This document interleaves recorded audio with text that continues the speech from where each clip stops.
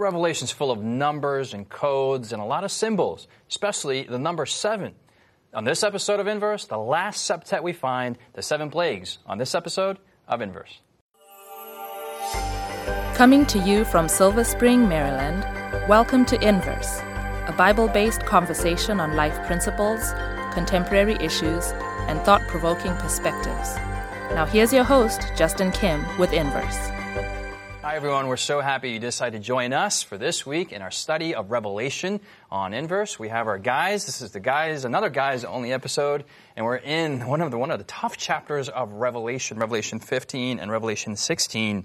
When we look at Revelation, we've talked about the structure of the sanctuary and going to the holy place and the most holy place. We saw 7 7s, yeah? What are some 7s that we've seen throughout the book of Revelation? 7 churches. 7 churches. We got the 7 seals. 7 seals and then 7 trumpets, right? Yep. And those 7s all paralleling each other in the holy place. But now we are kind of have shifted gears where I think someone said there was a hinge. Now we're in a new section. And now in the most holy place, there's another septet. This septet is different. This group of 7 is not connected to the first 3. And we're going to spend some time today on that. So, Jared, if you can have a prayer for us and ask the Lord for his blessing. Yeah, let's pray. Father, thank you for your word as we study it, especially this heavier chapter. We pray that you would lead us to your Son, Jesus. Give us wisdom, we pray in your name. Amen. Amen. And then, Sebastien, chapter 15 of Revelation, and why don't you read from verse 1 to 3? All right.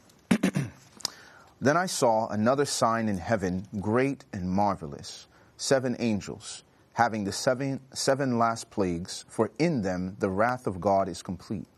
And I saw something like a sea of glass mingled with fire, and those who have the victory over the beast, over his image, and over his mark, and over the number of his name, standing on the sea of glass, having harps of God. They sing the song of Moses, the servant of God, and the song of the Lamb, saying, Great and marvelous are your works, Lord God Almighty. Just and true are your ways, O King of saints. Verse 4, Who shall not fear you, O Lord, and glorify your name? For you alone are holy, and all nations shall come and worship before you, for your judgments have been manifested.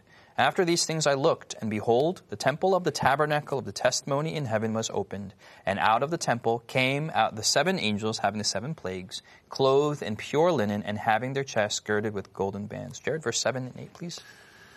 Then one of the 4 living creatures gave to the 7 angels 7 golden bowls, full of the wrath of God who lives forever and ever.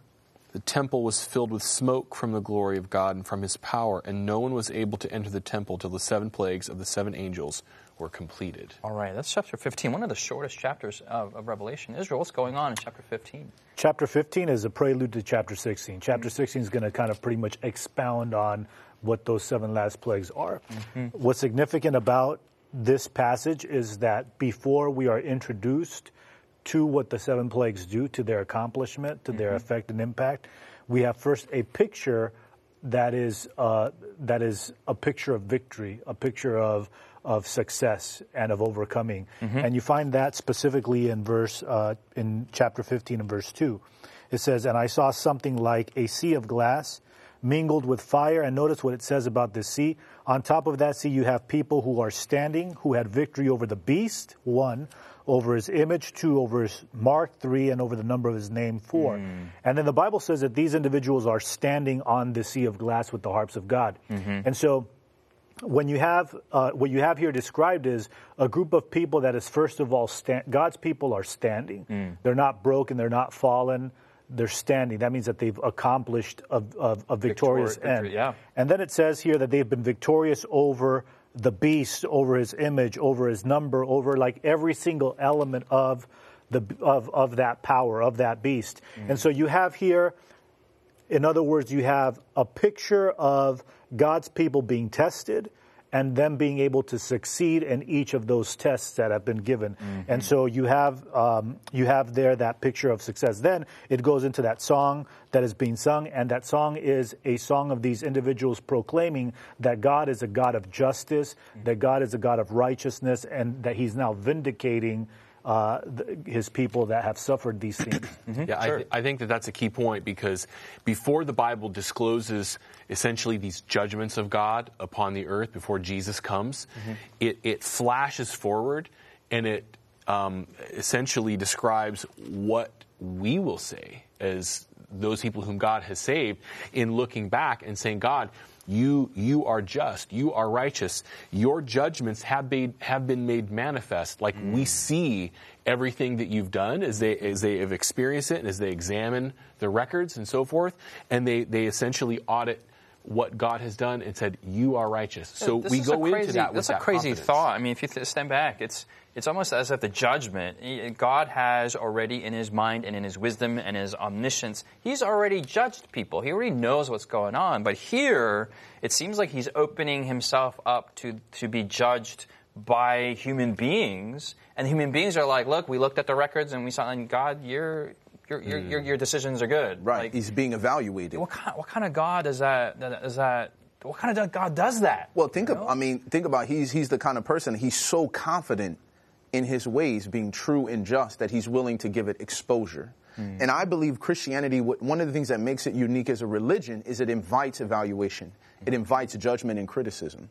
Right? You don't have to convert in order to evaluate and to test and see, is Christianity legit or is it not? God is the God who said it from the very top, and to say, look, you can evaluate me. You can come now and let's reason together. Yep. See my ways, behold how I did things, and let me know, am I just, am I not just? Yeah. And I feel like that kind of removes the seed of doubt that was initially planted by Lucifer from the very beginning. These are like principles of what? Transparency and accountability that Yes. successful businesses are advocating, successful governments are advocating. But these are old concepts. These are not modern concepts. God has it in his character to do that. Israel. From the very beginning, what Satan has said is false. And that's proven over and over and over again. And for us as human beings to just to consider God and to look at him as a God that is unjust is just simply not possible when you understand who he is. There's a few things I think that verse 4 point out. Okay. Verse 4. Yeah. So there it says, who shall not fear you, O Lord, and glorify your name?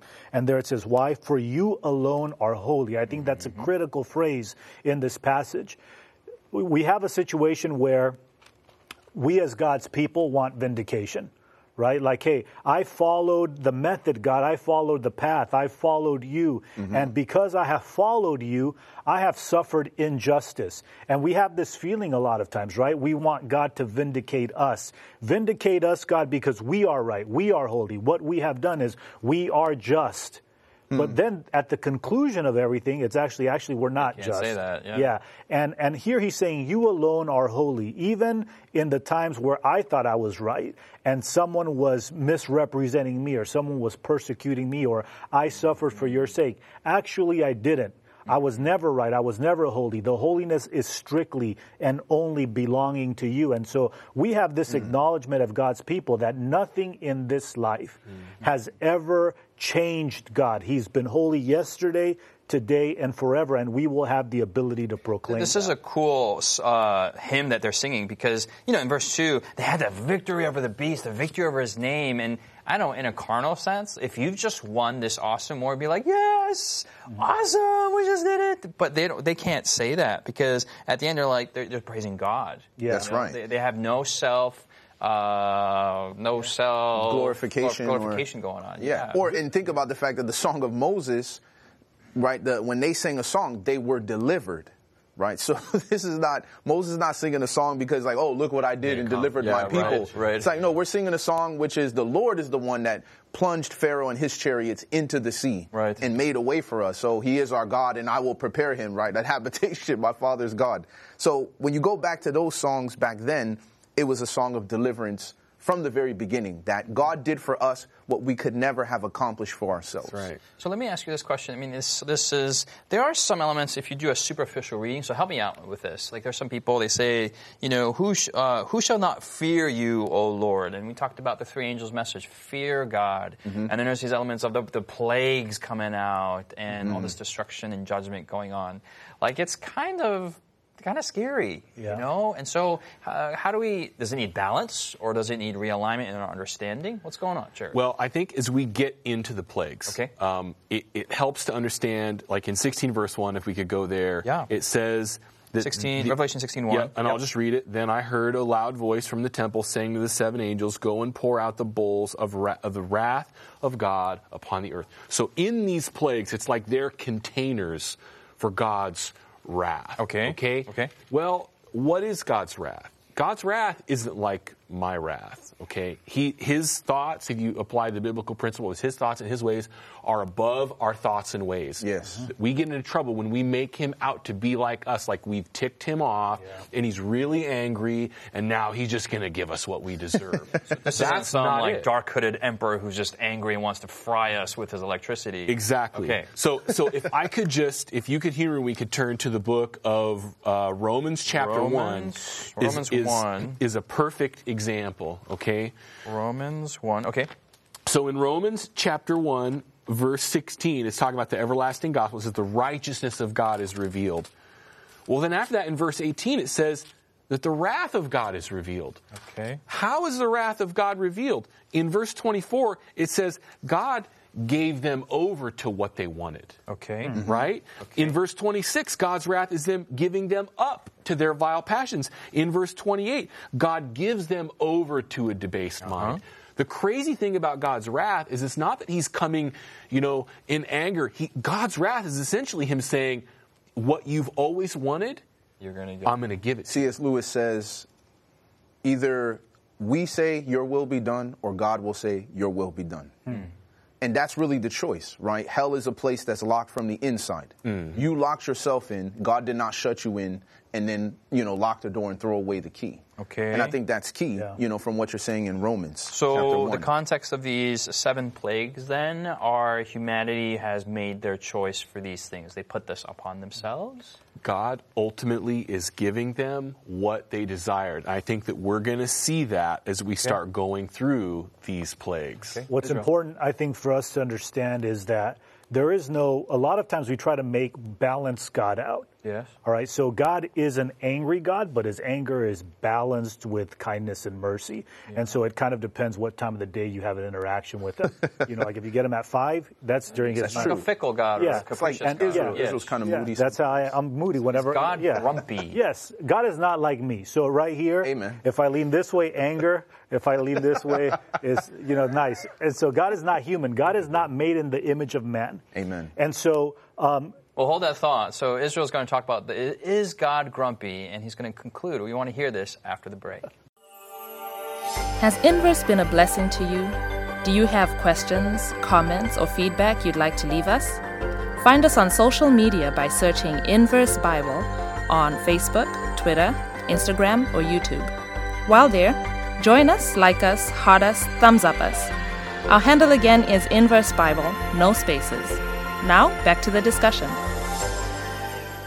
Hey guys, welcome back. So Israel, is God grumpy? At what time of the day that you go to church that you're going to have a man? God is not grumpy. He's not made God is not made in the image of man. In that God is fickle and God needs balance, right? In other words, I guess what I'm trying to say is chapter 15 of Revelation is not the balance to chapter 16. Okay. But it's the context. And so what God is saying, or what is being told to us in Revelation chapter 15, is providing a context for Revelation chapter 16. What's the context? The context is God is a trustworthy God.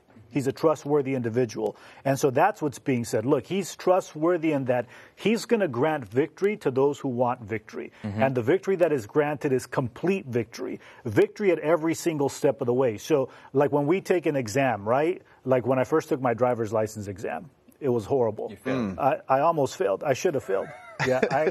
So I took my driver's license exam. I never read the book. I just showed up and I'm like, I need a driver's license to get home. And I was in a boarding academy, and so I took the license, the driver's license test, and they had when they were grading it, they put a paper over it, and they were marking off the wrong ones, and you could only get like 16 wrong or something, and then they marked the 15th one, and I'm like, oh no, one more, and this is it. And I thankfully I passed. What is happening here is Or not thankfully. Yeah, thankfully. These are the people on the road. Yeah. Pray for Sebastien. Pray for Sebastien. Am I allowed to hit him on TV? Yeah, sure. Okay. The wrath of The ratings will go up. Okay. I was the one administering the test. So what happens here is that God is He's giving not just victory to everyone He wants, to everyone who wants it, but He's giving complete victory. You're passing every test over the beast, over His image, over the number, over whatever. And so you have this context that God is a God who's worthy to be trusted. Mm-hmm. Now, after that has been established, after we can establish that God is trustworthy, that His character is a character of love, then that provides context for the plagues being poured out, right? So it's not a balance, but it's a context. And I also think it transitions into the fact that the Bible says here in chapter 15 and verse 8, that the temple was filled with smoke from the glory of God and from His power, and no one was able to enter the temple till the 7 plagues of the 7 angels were completed. So you're looking at the fact that a man entering a temple is for the purpose of intercession, because only the priests were allowed into the temple. Yes. So here when it says no man can enter, this means that God's mercy in providing a high priest, the best high priest in the person of Jesus Christ, as we've established in earlier chapters, He was interceding on behalf of humanity. And now it's gone to the point where God has extended mercy after mercy after mercy, and now no man can enter, that the 7 last plagues are not, well, you know what, I'm angry. God is saying this is my last opportunity. Because let's be truthful. If God was really the wrathful, trying to destroy you God, He doesn't need to send plagues. He could just kill you. But why does He send progressively painful plagues? Right? The Bible is letting us know that He sent these plagues as a last plea of mercy to bring them. And as we looked in Revelation 14, the 3rd angel was sending the warning. Don't do this, so you don't get the wrath of God. So why would a God who hates you and is angry and is grumpy warn you, A, B, send a man to intercede for you, and then C, use plagues that are not going to kill you, but just enough to get your attention. And to recognize that in these plagues, right, if we look in chapter 16 and verse 9, it says, and the men who were scorched with great heat, and they blasphemed the name of God who has power over these plagues, and they did not repent and give Him glory.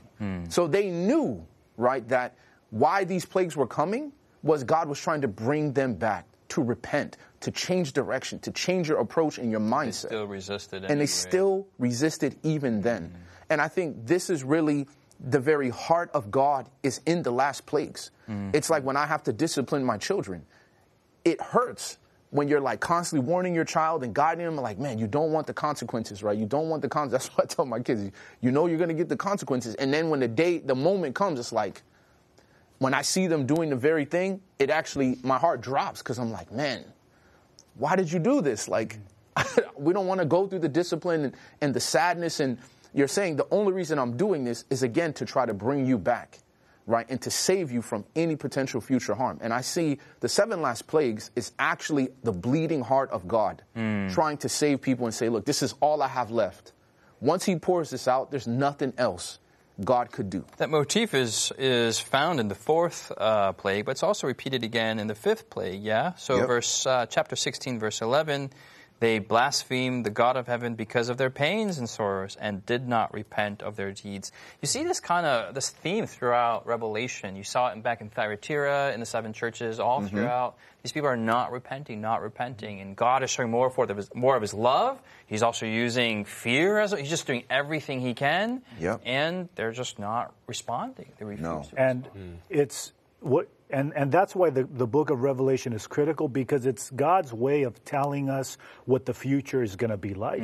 In other words, He's saying, look, you're on a trajectory in life, and you're headed one of 2 directions. And if you're heading the direction of Revelation chapter 16, this is what's going to ultimately happen to you. You're going to reach a point where no matter what I do for you, you will not repent. You will not change. And so it's critical for you right now to hear, to accept, to mold your life after what I'm asking you to do, because this is the outcome. And we've faced it many times, whether we're working in companies or we're working with our kids, where we've gone through things enough times where we know, hey, if you keep on going this way, this is where you're going to end up. And so God's warning in Revelation chapter 16 is for us to not be a part of Revelation 16. Amen. And, let's go to the sixth plague there. I think we should spend some time, because it's a little bit different from the rest of the plagues. Sebastien, can you read from verse 12 onwards there? Yep. Then the sixth angel poured out his bowl on the great river Euphrates, and its water was dried up, so that the way of the kings from the east might be prepared. And I saw 3 unclean spirits like frogs coming out of the mouth of the dragon, out of the mouth of the beast, and out of the mouth of the false prophet. For they are spirits of demons performing signs, which go out to the kings of the earth and of the whole world to gather them to the battle of that great day of God Almighty. Keep going to verse 16. And they gathered them together to the place called in Hebrew Armageddon. Then this... In verse 15, I'll read you skip verse 15. Yeah. Behold, I am coming as a thief. Blessed is he who watches and keeps his garments, lest he walk naked and they see his shame. So this is a little bit of a different tone to the plagues. Jared, what's going on in this sixth plague? This is an incredible reference to the river Euphrates. Babylon sat on the river Euphrates. And we're going to get into Babylon in the next chapter, in chapter 17, even though Babylon has been referenced. This was the strength of Babylon. Yes. When other powers would come and try to surround Babylon, there was nothing they could do because it was an impenetrable fortress, right? But it sits on the Euphrates River, so it's being nourished constantly. This is talking about referencing the Euphrates River drying up. That's how Babylon actually fell, as the Medo-Persians diverted the river. Anyway, interesting story from the Old Testament, but it's saying Babylon in the last days is going to lose its power. It's going to go down. The frogs, I mean, this is a direct reference to the plagues of Egypt. Okay, plagues of Egypt. There's the frogs, and keep going. Yeah, all right. So oh man, you'd like baited us? Yeah, no. You tell might us more. So Moses comes in, right? Yep. And God is giving him directives. He's bringing these plagues. The Egyptian magicians are actually able to counterfeit those things, and one of those references was the plagues. I think it was the frogs. last plague that they could counterfeit was the frogs. Correct. Yeah. So this is almost like Satan's last counterfeit attempt to dupe the world here. And I love the background that you bring, Jared, because when you're reading Scripture, I mean, it takes its cues all from the Old Testament, from the Gospels, really from Genesis to Jude that we've established in episodes 1 and 2. I remember one time I came home late at night and I'm watching one of those, late night prophecy shows on evangelical TV, and man, I mean, this guy was saying the great river Euphrates, that this battle is going to happen in the literal Euphrates in Iraq. And then, see the kings of the East. Well, where's East? 3 kings. That's Korea, Japan, and China. They're going to come in and they're going to conquer Iraq. And then 3 frogs are coming out. Well, frogs are green, and the American military, it's green. So the American, this is this hodgepodge of a mercy. It was fascinating to see the creativity of the interpretation. But it's very clear when you see that these are Old Testament stories. This is Cyrus coming in from the east, and he's drying up the Euphrates, and now Babylon is going to go away. The frogs are going back to Egyptian place. This is awesome stuff. And then also look at the fact that in verse 14 it says they are the spirits of demons performing signs or miracles. So when you think about this idea that all miracles are not from God, and so you know that these counterfeit things that are taking place are in regards to the supernatural, right? Bringing activities and experiences that normally you would attribute to God, right? Which is what that counterfeit piece goes back to Egypt. It's like, well, how do I know that the Lord sent you? Well, he does this plague. And it's like, well, my magicians can do the same plague. So then there becomes this confusion and division in the mind of the onlooker, like, well, if you can do the same thing, then how do we know which one is the true God? I think, and it's the most important part for me of this entire passage is verse 15. Verse 15. Because you have Satan's strongest attack on God's plan. I'm going to come. I'm going to reproduce signs and wonders. This is the whole world. I'm coming. Yes. I'm coming full force. Yes. And so what is it that's going to help us to stand in that? Yes. What's going to help us to go through that? And then you have verse 15, the words of Jesus. Yes. Right in the midst of those plagues, you have the words of Jesus. Behold, I am coming as a thief. Blessed is he who watches and keeps his garments, lest he walk naked and they see his shame. The safety in the 7 last plagues, the safety when it comes to Satan's counterattack, the safety when it comes to battling Satan and his full force is the garment. And so Jesus is saying, the righteousness of Christ, here's what it is. And he's saying what we need to focus on when it comes to Bible prophecy, what we need to focus on when it comes to the wrath of God against unrighteousness, what we need to focus on when it comes to the deceptions of Satan against the Christian is not trying to outsmart Satan. It's not trying to make deals with God, but it comes down to, do we have the garment of Jesus Christ? Is the shame of our nakedness and our unrighteousness covered with the righteousness of Jesus Christ? And what prophecy does many times to us is it makes us afraid. Oh man, I got to read enough Revelation so that I'm not scared or I'm not, deceived. No, that's not where the power comes from. The power comes from right now. Do I have the righteousness of Jesus Christ? Is it covering me? That's the only defense against Revelation chapter 6. And that's huge, because when you look at the first coming of Christ, right, and you have the Pharisees who knew the scriptures, who knew all the pieces, and yet they were not there, right? The deception was not a lack of knowledge, right? It was not a lack of any of these other pieces that we may think, if I dive into this aspect of Revelation, as they knew the prophecies of the Old Testament, that they would be there at the event, but they were not. Right? It was only simply the humble Mary, these individuals who were complete submission and trust in Christ and embedded in that same righteousness in depending upon him. The wise men coming from the east. So they're like, here are you, right? You are Israel. You are the priests. You are the spiritual leaders, and yet you're not there. Yeah. And I think that's huge, is what you're saying is such a big deal, because I think we focus on preparing ourselves, right, for a future event, when it's really a daily preparation to receive. It's like God is preparing us. That's exactly right. Yeah.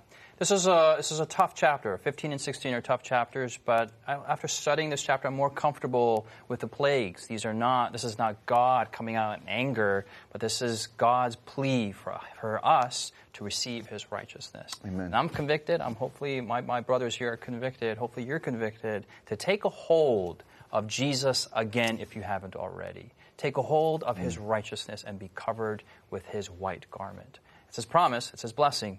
Hopefully you'll take a hold of it right now. We'll see you next week here in Inverse. You've been listening to Inverse, a Bible-based conversation with Callie Williams, Israel Ramos, Jared Thomas, Sebastien Braxton, Sikhu Daco, and your host, Justin Kim. Inverse is brought to you by the Hope Channel, television that changes lives.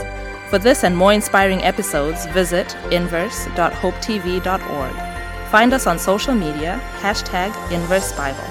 Until next time, this is Inverse.